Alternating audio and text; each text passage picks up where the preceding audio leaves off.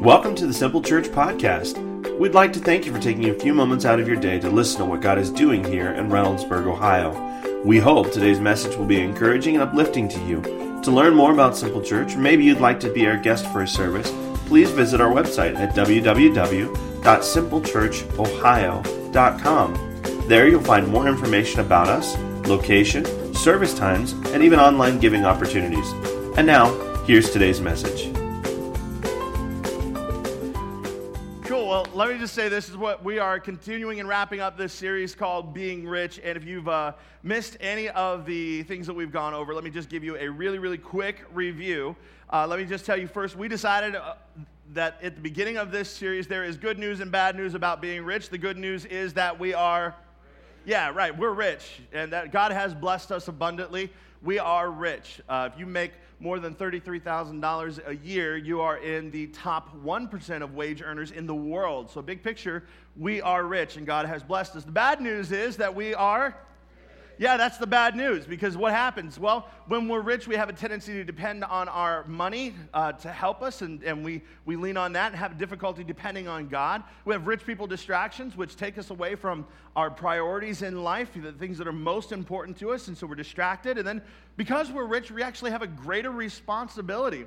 God says, to whom much has been given, much is required. And so there's good news and bad news about being rich. And then we covered the second week. We looked at the deceitfulness of riches and how if you love money, then you'll never really feel like you have enough money. And that those people who are deceived or are in love with money have difficulty giving big, and they may have money in the bank, but they have no peace in their hearts. And then, of course, we looked at a couple weeks ago that because we have more, that we have a responsibility to give more. And then the following week, we looked at being rich in good deeds, which we said because we have more, we can do more. And this week, what I'd like to do is just kind of wrap up this series with a few more thoughts about being rich and what matters most. And the first thought, if you're taking notes, that I want you to think about is that what you do with your money and time reveals what you value in your heart.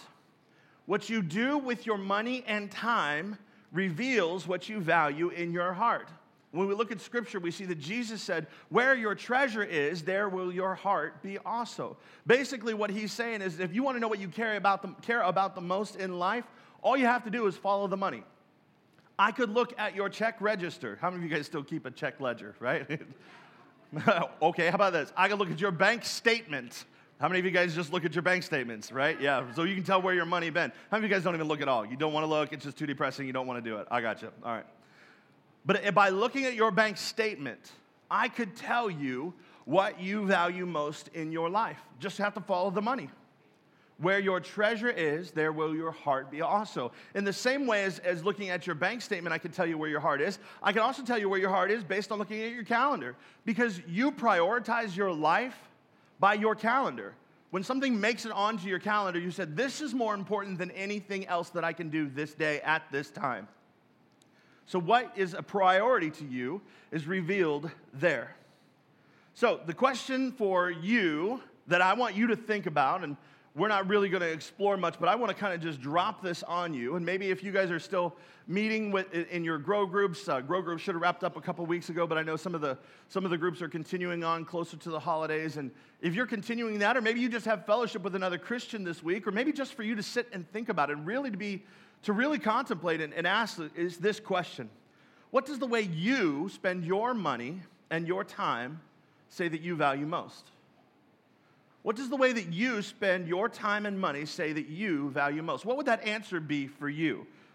Now, as we continue today, we've already identified throughout this series that we are rich and that we need to be careful to be rich in what matters most and in the right ways, because it's really easy to be rich in the wrong ways we've already discussed. And so as we look at how not to be rich, or how to not be rich in the wrong way, we have to look at what Jesus said in the story that he told.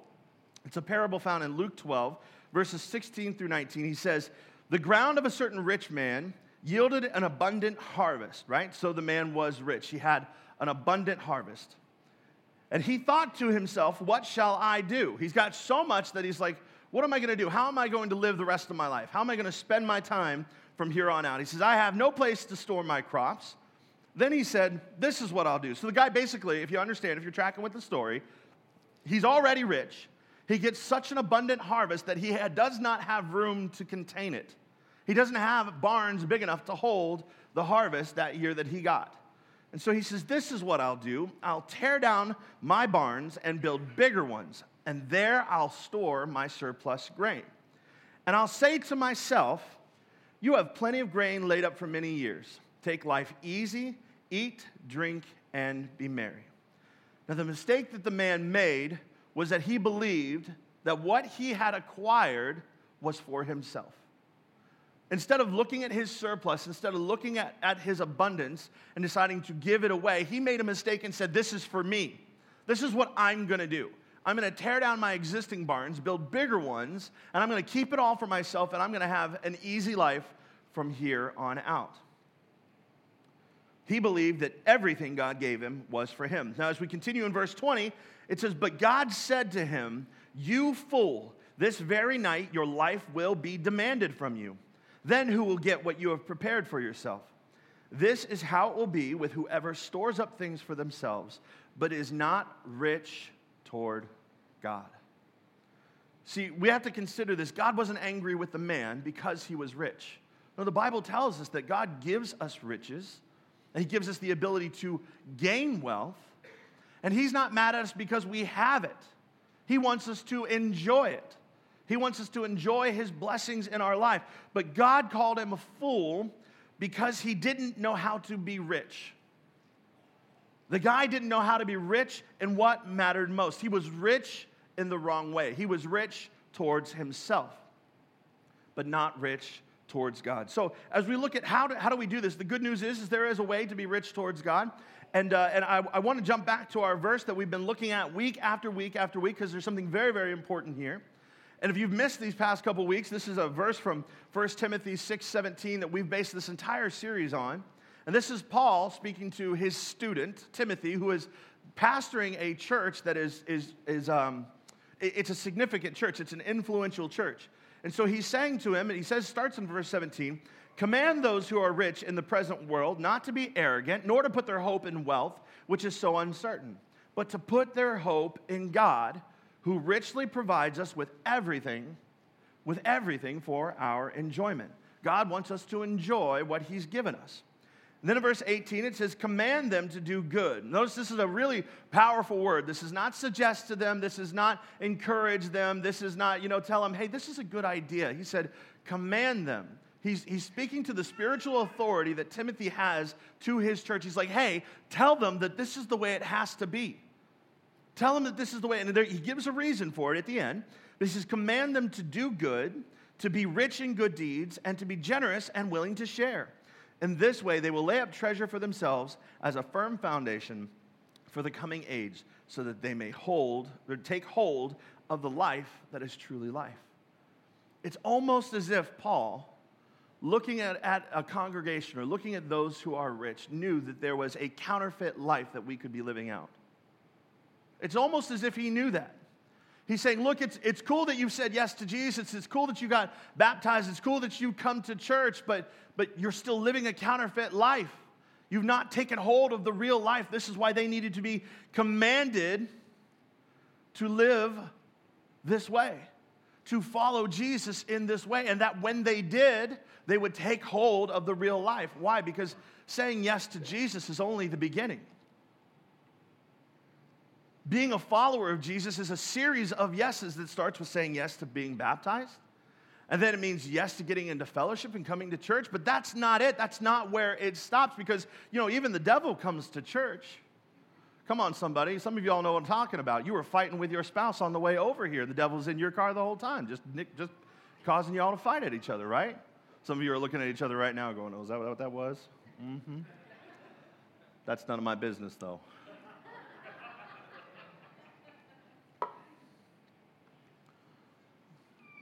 It's not about coming to church.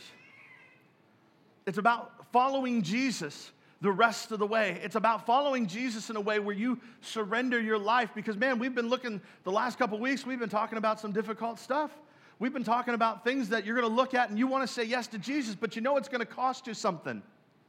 You want to say yes to good deeds, but you know that it's going to be an inconvenience to you. You know that your back might be sore, that it might take up some time in your calendar where you were going to play a video game or watch a football game, or you know that it's going to cost you something to say yes to Jesus, and that's what this call is. To follow him and continue to say yes all of the way as he commands us and as he leads us. So living the real life comes when we learn to follow Jesus in every area of our lives, and when we are rich in what matters most. So as we've gone through this series, we've been building a statement for our lives, and this statement is supposed to be a guide for us, that as we live our lives, we need to look at this and say, am I living this way? Because these are how the scriptures are guiding us. So if you've missed it, let me put it up on the screen, and then I'll read it once, and then we'll read it together. It says, God has blessed me with more than I need. I'm rich. I will not trust in riches, but in him who richly provides. Because I have more, I will give more and do more. So let's read that together. Let's start it over. And everybody, here we go. 1, 2, 3. God has blessed me with more than I need. I'm rich. I will not trust in riches, but in him who richly provides. Because I have more, I will give more and do more. That's right. We have to take all that we've learned over this entire series, and what I'm going to do with the rest of our time is kind of bring it to a laser focus, and I mean like a focus that brings it right here home to Simple Church and how these things can play out here. Because there are 3 very significant and important ways to be rich towards God. And we've talked about some of these already. The very first way, if you're taking notes, the way God wants you to be rich and to be rich towards him is God wants you to be rich in good deeds. And we spent time talking about this at length. And again, if you missed it, 1 Timothy 6:18, command them to do good and be rich in good deeds. Now, I don't know if you've noticed this or not, but it seems like, I can't even put my finger on it. I want to say in the last 4 or 5 years that people have become very skeptical. Actually, I think it's been even longer than that, but people are very skeptical of Christians anymore. And I want to say in the last few years, I feel like our culture, especially here in the U.S., is becoming very hostile towards Christianity. Very hostile towards it. And it's completely understandable. I get it. I get it because they look at us, we call ourselves Christians, we go to church, we dress the part, we talk the part, but we don't act the part. We don't live out our everyday lives, rich in good deeds, like the Bible tells us to do. We spend our time living out a life that is self-centered and selfish, inwardly focused, not outwardly focused. This is how we spend our lives. No wonder the world looks at us and wants nothing to do with us. They call us hypocrites. I don't want to go there. They're backbiting. They're liars. They're hateful. They act completely the opposite of the way that they talk. And that goes all the way from the front to all the way in the back. Brendan Manning wrote this. He said, the greatest single cause of atheism in the world today is Christians who acknowledge Jesus with their lips and walk out the door and deny him by their lifestyle. That is what an unbelieving world simply finds unbelievable. The world cannot understand why we spend all this time and invest all of this energy in looking like Christians and not behaving like one. They just cannot wrap their brains around it. The unbelieving world finds it unbelievable that we would come together, pretend like we love each other, and then gossip about each other the moment we walk out the door. Pretend like we love each other here on Sunday mornings, and then when somebody needs help throughout the week, we don't want to lift a finger to help them because we got Facebooking to do, and we got to go drinking with our buddies, or we've got something more important to do. The game's on, or there's shopping to do. People are confused because our deeds don't line up with our words. So what are we to do? 1 Peter 2:12 tells us this, that we should live such good lives among the pagans. Who's that? That's the unbelievers, right? It's the unbelievers. No matter what they believe, they don't believe in Christ. So that's who the pagans are. If they do not believe in Christ, they are pagans. We should live such good lives among the pagans that though they accuse you of doing wrong, they may hear of your good deeds. They may hear you talk about doing good. They may see a picture of you posting on Facebook that you did good. You know, hashtag serve the world. Look at me with an orphan.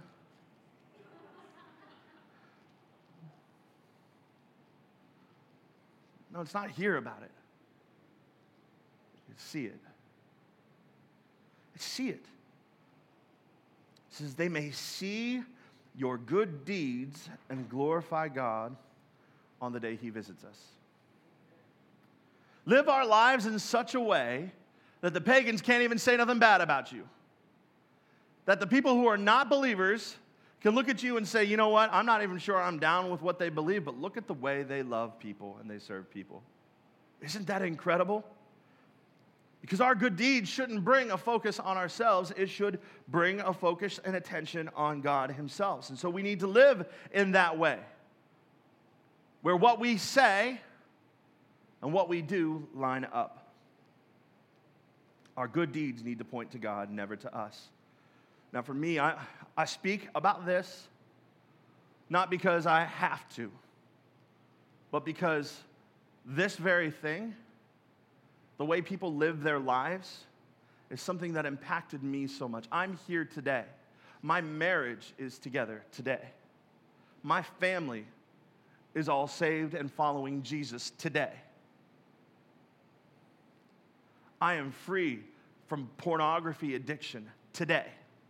I am healed and free from bitterness in my heart today. Because I came to a church and discovered a place where people there knew God.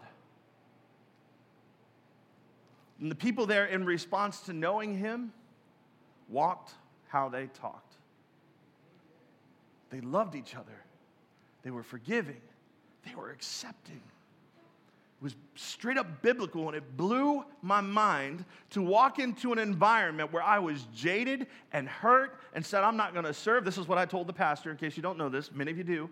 I told the pastor there, I'm not going to serve, I'm not going to give, and the only reason I'm here is because you make me laugh and my kids need a place to go to church. Are you okay if I come to church here? And he said, yeah. They loved me right where I was at. These are people who were walking the talk. Their deeds matched their words, and it just blew my mind. Within a short amount of time, my walls were torn down. I saw things I had never seen before. I saw them love each other in a way I'd never seen any church members love each other before. And I said, I have to have that. And if that means tearing down my walls so that I can get involved in everything that they're doing, so I can become like them, so I can have the relationship that they have with God, so I can have the relationship with others that they have, so that I can be full and fulfilled in the way that they're experiencing, then I want that. That's my story. And I'm telling you, that's what God did for me, but he did that for me through people like you. He did that for me through people like you. Today, here in this church, there are people who will hold a child that does not belong to them. Today, there are people who will brew and pour coffee that they will not drink. There are people who have prepared this place, cleaned it, set seats out that they will not sit in. Why did they do all this? They did it to make a difference in someone else's lives. They did it so that you could have an opportunity to come here and know God. And every weekend, and I mean every weekend, people come to this church, and every weekend somebody says yes to Jesus as a result of their good deeds, as a result of them serving other people. This is what happens every week here today, because they more than likely saw the gospel before they ever had a chance to get into this place and hear the gospel preached to them. They saw good deeds. They were served. They were loved. From the moment they walk into this door, people feel that love. They know that the gospel is real here in this place. And I am thankful to be a part of a church that is like that. If you're here today and you'd say, Aaron, I want to be a part of that. I want to be a part of people that do that. That the end result is not just that I watched a kid in kids ministry, that the end result is not that I shuffled some papers or made some copies or that I helped somebody get in the door and welcome them, or that I poured a cup of coffee or held a door, or that I took up the offering or even played in the band. That's not the end result. The end result is that people say yes to Jesus. And the number one vision of this house, the first statement of the vision of this house, is to reach those people that are far from God. This is God's very heartbeat, and we are after that. I'm not even following my notes anymore. I'm just telling you, I'm lit. I'm lit. Get excited about reaching people. If you say you want to be a part of that, I'm going to encourage you to do one thing. Go to Growth Track. Second service, every Sunday, first 4 Sundays of the month. Go to Growth Track. Find out how you can be involved in that. Find out how you are uniquely created and gifted so that you can connect with those gifts and begin to make a difference in a way that will light you up inside, and you will feel full and fulfilled as a result. Go to Growth Track. God has a desire for you, and he wants you to be rich in good deeds. Second way that you can be rich towards God is that he wants you to be rich in generosity. God wants you to be rich in generosity. A generous person will prosper. Whoever refreshes others will be refreshed. That's what Proverbs 11:25 says. A generous person will prosper. Whoever refreshes others will be refreshed. So when you look to give to others, and when you look to meet their needs, whatever it is that you are giving out will come back to you according to this verse. Now, it may not come back to you dollar for dollar in the way that you give out, but that refreshment, that measure of refreshment that you give out, the Bible says in the way that you give out is the same way it'll be met to you. That's the way it will be given to you. It'll come back. Now, earlier this year, we talked about being a church that will lead the way with irrational generosity because we believe it's more blessed to give than it is to receive. It was one of the first messages we did in the beginning of this year. We decided as a church we were going to be generous. And I just want to share with you some of this generosity as we kind of wrap up our year, as this comes down to one of the last services of the year. You may not know this because we don't have, I've not posted it on our website, but I'll just share this with you. This year alone, this church has given away over $20,000. Over $20,000 to the community. Yeah, no, that's awesome. To the community, to missions, to building a roof on a place, and actually the roof in the second story floor of a community center in El Salvador. We are doing incredible things. You guys have been incredibly generous and have blown me away with your generosity. This past week, we had One Child Matters here.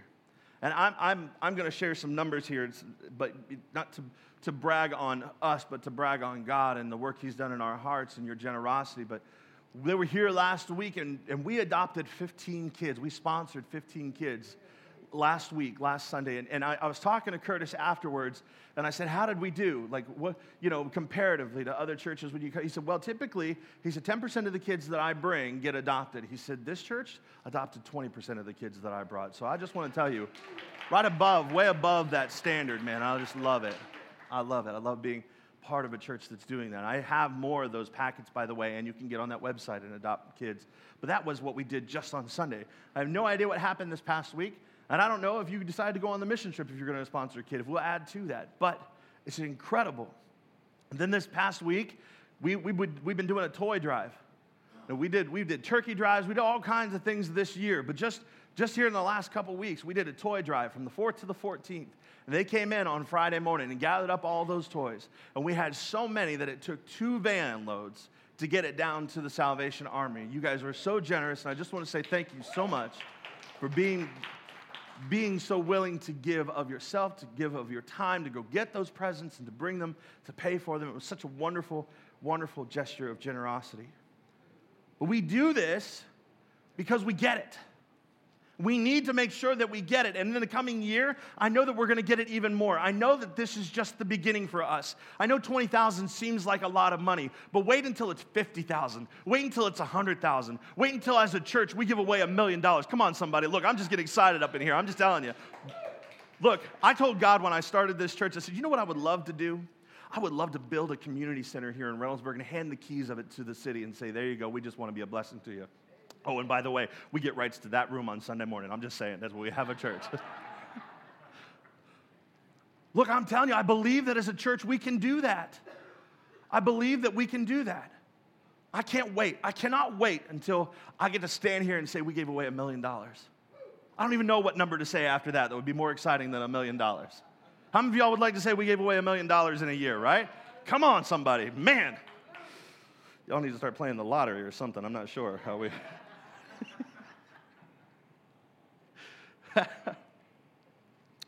We need to be a church that knows that it is better to give than it is to receive. And because we have more, we will give more. This needs to be us. It already is, but it needs to be us even more so as we move forward. God wants us rich in good deeds, and He wants us rich in generosity in the way that we give. The third thing God wants for you to do is to be rich in relationships. And this is the one I haven't covered at all through this series, but I want you to know that if you want to be rich towards God, this is the last way that you can be rich. It's rich in relationships. If you are simply rich in money, then you are missing out on what matters most to the heart of God. Jesus said this, John 13:34. A new command I give you, love one another. As I have loved you, so you must love one another. So in other words, Jesus is saying, the way that I've loved you, we need to stop right there. See, we think when we hear this word love, that we understand it, right? That we understand that it means, oh, I love you. Come here, let me hug you. Let me get the door for you. Dinner's on me. I love you. Or it's love you, bro. Fist bump. It's not what it is. See, Jesus said, I want you to love each other the way that I loved you. So we need to explore that for just a second. How did Jesus love you? There's one word that summarizes it, and multiple that I will use. I think the greatest word is sacrificially. This is the way He loved you. See, Jesus, even from the moment that He stepped onto this planet as a baby, which is what we celebrate around this time of year, was living sacrificially. See, I don't know about you, but I know there's a day coming when I'm going to leave this earth. And where I'm going after this is a place called heaven, where Chipotle will be delivered to my door every day. I don't care what you say, I believe it'll happen. There will be some naked angel, and he will deliver Chipotle to me, and I will enjoy it. I will love it. Little baby naked angel, so that it's innocent.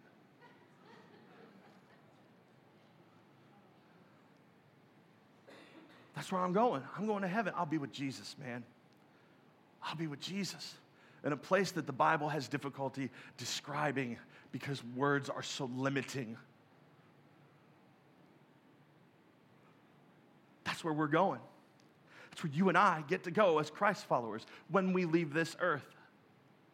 See, Jesus, though, He was already there.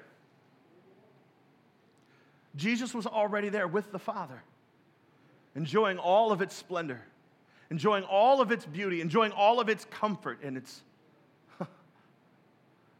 beautiful. And Jesus, who is enthroned and enthroned, King, you understand, sacrifice, humbles Himself and becomes like you and I and becomes a mere man, steps out of glory, steps away from His rights and His privileges as Lord and King, and suffers like you and I. As a man, He would have experienced loss and pain and hurt. Somebody said, how do you know He experienced loss? Well, let me ask you a question. When Jesus was dying on the cross, where was His father Joseph? Where was His earthly father? It's odd that he's not mentioned, isn't it? Had he abandoned Jesus at a younger age because he could not handle the ridicule of having a child before he was married? We don't know. Did he simply want nothing to do with his son's ministry? Or had he passed on? We don't know. But we know there's no mention of Jesus. We know that He suffered loss. He experienced temptation He experienced the brutality of being whipped and beaten and publicly humiliated. And he did that willingly. He did all of this sacrificially. Doesn't seem fair enough of a word to use when we describe what Jesus did for us and the way that he loved us. And Jesus says in this verse, love one another as I have loved you sacrificially, unconditionally. You must love one another. That's tough. That's tough. And he says, by this, which is where I'm going, he says, by this, when you love one another the way he's loved you, everyone will know that you are my disciples if you love one another. This is no easy task. This is why we have to be rich in relationships.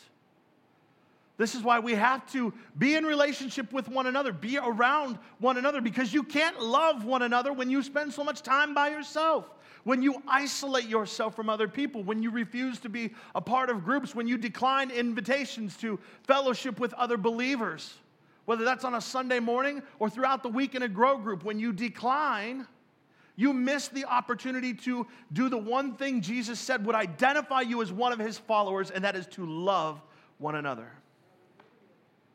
We have to be rich in relationships. And here at Simple Church, we believe this, man. We want to be intentional about this because we want people to know that we are God's kids and that we follow Jesus. And so we say, look, you need to understand something.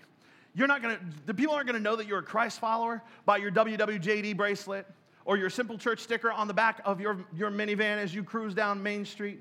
It is not your Christian t-shirt or your cross necklace. It's not how big your Bible is. It's not that you went to church today or not that you reposted an inspirational scripture on your Facebook this morning. No, it's not the Christian concert that you went to, and it's not because you listened to Christian radio that people will identify you as one of his followers. It is the way that you love one another. So we have to be in relationship with each other. If you love one another, this is how everyone will know. And so I know we talk about grow groups a lot here. And I know that you say, Aaron, why are you talking about grow groups? Because right now the season's closed. There's no more grow groups right now. You can't even get into a new grow group if you wanted to. Why are you talking about this? Just to get me all excited about something I can't participate in? Yes, absolutely. That's why I'm talking about it. Because here's the deal. We go in rhythms here, right? We go in rhythms here. We don't do any grow groups during December. We don't do them during January because we're doing our praying and fasting, and then we start up again in February. There's a new season coming. This is why I'm talking about it now. And I want you to begin thinking about it. I want you to begin planning which group you're going to get involved in, which group you're going to be a part of. Not if you're going to be a part of a group. Which one you're going to be a part of, and furthermore, which group you're going to start, which one you're going to lead. Because let me tell you, we declined people this last season. We said, no, we can't actually let you into this group. It's full. And we had people go without a group because we didn't have enough leaders. You say, well, I don't have enough experience. I don't really know what that looks like. Go to Growth Track. Go to leader training. We'll teach you how to do it. Every Sunday in January, right, Tim? You're going to teach everybody how to do that, right? First service. Boom, there it is. I'm going to take away every single one of your excuses one by one so that you have an opportunity to be involved in a grow group. Because in a grow group, you have the opportunity to live out life with one another. If you're not familiar with what they are, they're small groups of people that meet once a week or once a month. They gather around activities, around Bible studies, or books that they're reading, whatever it is that they like. They pray for one another. They encourage one another. They're blessings to each other. They love one another in sacrificial ways. Let me tell you something. In my own grow group, here's what we've done. We've been there as babies have been born into this world. We've been there as people have been sick. We've been there as people have left this world to love them through a difficult time of losing a loved one. We've been there with them as they've moved. We have been the ones to move them again and again, and dear God, again. We have been there through job transitions. We've been there in difficult times with finances. I have personally seen miracles of people be healed. Just a couple weeks ago, somebody had a brand new baby. Baby had 101 fever, and it was on the Billy Lights because it had that word, jaundice. They called me and said, Aaron, we don't know what to do. They just took our child away from us. Got 101 degree temperature. I said, we're going to pray. This is just my grow group. It was just happened. I said, we're going to pray. And we prayed right then. They said within 10 minutes, the doctor came back in the room and said, we don't know what happened, but the temperature is gone. He's stabilized. And we just took him off the lights because he doesn't need to be on the lights. Look, this is stuff that I have seen. And you don't get an opportunity to see this kind of stuff unless you get into a group. These are people that were just in our Christian Essentials group. I've seen marriages restored. I've seen attitudes corrected. People get on track financially. Why? Because they learn to love one another and serve one another. They learn how to follow Jesus better when they're together. We have to be rich in our relationships. We have to, so that we can love one another. And as a church, we need to be intentional. Intentional is the word about being rich in our relationships. Get into a group. I'm going to tell you something. I did the math this morning. I'm going to tell you something about yourself, okay? We got about 150 people who come here regularly on a Sunday morning over our 2 services. Probably, if we ask, about 200 people that call this place church home. Less than half of you are in a group. I did the math this morning. I went through this last season. Now, there may be a good reason for you to be out of a group. I'm not judging you. I understand that sometimes you need a break. I understand that difficult things come, difficult trials come in your life. Maybe you just came in at the end of this season, or maybe you just came in at the beginning and didn't know. I get that. There's grace for that. But less than half of you are in a group. Less than half of you are taking advantage of the greatest opportunity that you have to intentionally do what the Bible tells you to do and be rich in relationships by loving one another. You're missing out on that opportunity. So we need to be rich in good deeds. We need to be rich in generosity. And we need to be rich in our relationships, because this is how we become rich in what matters most, which is being rich towards God. And look, I'm telling you, I stand here today as a product of exactly what I've described to you. My life has been transformed. My life has been changed. And do you know how I am so thankful to describe my life on a regular basis? As full and fulfilled. Because of what Jesus did for me through people like you. The beautiful thing is that you have an opportunity.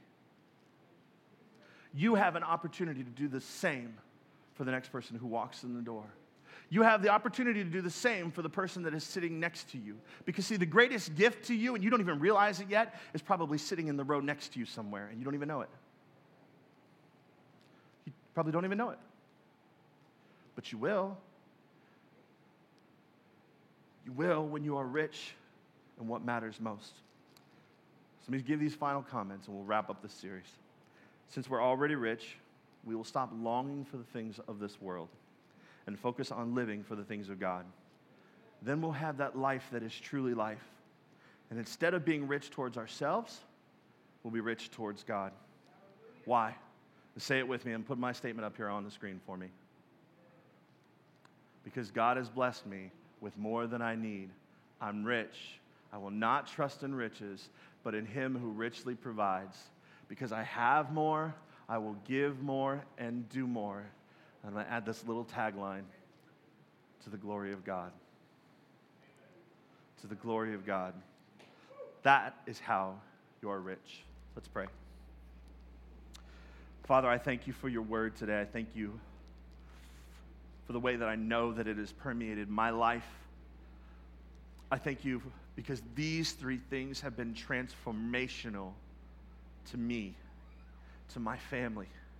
I stand here today a married man because of how this played out in my life. And I'm thankful for everything you've given me, God. I pray today, Lord, that we would be not just hearers of your word today, Lord, that we would be doers of your word, that we would hear this opportunity. Just in hearing how it's transformed my life as I stand here, a man who has been changed. Lord, that we would hear the opportunity to do the same for others. And in so doing, glorify you. Church, if you're here today and you'd say, Aaron, I want to be rich in good deeds. I need to learn to live a life that is outside of myself. I need to become willing to serve, willing to commit to discovering how God's uniquely created me to make a difference in people's lives. Maybe that's you, or maybe you say, Aaron, I'm here today and I need to become rich in generosity. You know, that's a prayer I have prayed and continue to pray, because you're not just automatically generous. Praying and asking God to help you become generous is important. And if you're here today and you'd say, I need God to move on my heart, to grant me the faith that it is going to require to trust in God and not money, to love Him and not riches. Maybe that's the prayer that you need to pray today. Or maybe you're here and you'd say, Aaron, I'm not rich in relationships. I am so far removed from people. Maybe you're that way because of past offenses. Maybe somebody has hurt you. Maybe it's been a church. Maybe it's an individual. Maybe it's been a group of people. I don't know. Maybe it was your high school experience or a spouse or a dating relationship that went sour, and you have just decided, I'm never going to let anybody hurt me again, and so your walls are up. You've decided, I'm not going to get into relationship with anybody. I'll never let them get close enough to hurt me again. But today I need to discard these previous hurts. I want to be open to intimacy, though I feel afraid. Or maybe that's not you. Maybe your schedule's just too full.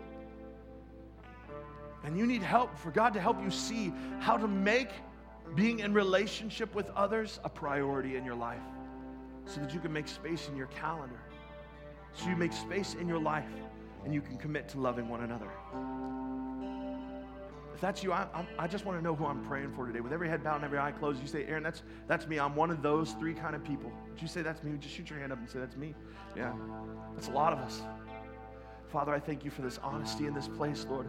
I pray that you would help us know and experience the real life that you promise us through Jesus. I pray, God, that you would give us all that we need so that we can be rich in what matters most, and that is being rich towards you, God. As we continue to pray, there are others of you in this room that I have to tell you that in and of yourself, you cannot be rich towards God. Being rich in the way I've described today starts with God and then comes as a response to receiving His love. But if you don't have that pivotal relationship, that fundamental relationship sorted out, you can't do the rest of them. You can't experience the life that is full and real without starting with a relationship with God first. And we do that through a relationship with God through His Son, Jesus. And you're here today and you'd say, Aaron, I've been looking for this real life. I've looked for it in money. I've looked for it in relationships. I've looked for it in the bottom of a bottle. I've looked for it in drugs. I've looked for it in sex. I've looked for it in my careers, in my accomplishments, and I am still empty. What you are missing is Jesus. The reason that you and I could never be rich towards God on our own is because our sin is horribly offensive to a very holy God. If you don't understand what sin is just us doing things our ways. Missing out on His best for us by doing things our ways. And when we sin, you and I, we make a mess of our relationships. We make a mess of our attitudes. We make a mess of things by the words that we say, the actions that we do. And as a result, we make a mess of our opportunities. And God says, look, I want you to find freedom from that. I want you to find a new way to be. And you find that new way to be through His Son, Jesus. Today, if you want a new way to be, that means forgiveness. That means eternity in heaven on the other side of this life. That means being transformed and made brand new. If you want that today, I'm going to pray a prayer that will introduce you to Jesus and induct you into this spiritual family. And if that's you and you want that, every head bowed and every eye closed, nobody looking around. If that's what you want, would you just slip up your hand and say, Aaron, that's me. Pray for me today. If you're listening to my podcast today or watching my Periscope, I want you to know that if you'll join us in this prayer right now, that God will meet you right where you're at. Pray this prayer with me. Jesus, I believe you're the Son of God. I believe you came to this earth. You lived a perfect and sinless life. That you died on that cross and rose from the dead in 3 days. That when you did all that, you gave the greatest expression of love ever. Jesus, you did all that so that I could have a new life. So I ask you for that new life as I give you mine. Show me how to follow you every day, and I'll do it. Be Lord of my life now, Jesus. Amen. The Bible says if you prayed that prayer, that all of heaven is having a celebration over one person who repents. That means turns away from the way they were walking and turns to follow God. If you made that commitment today, the angels are rejoicing. And as a church, we're going to rejoice as well. Come on, church, give God a round of applause. Thank you, Lord, for what you've done in our hearts and our lives today, Lord. Thank you, Jesus.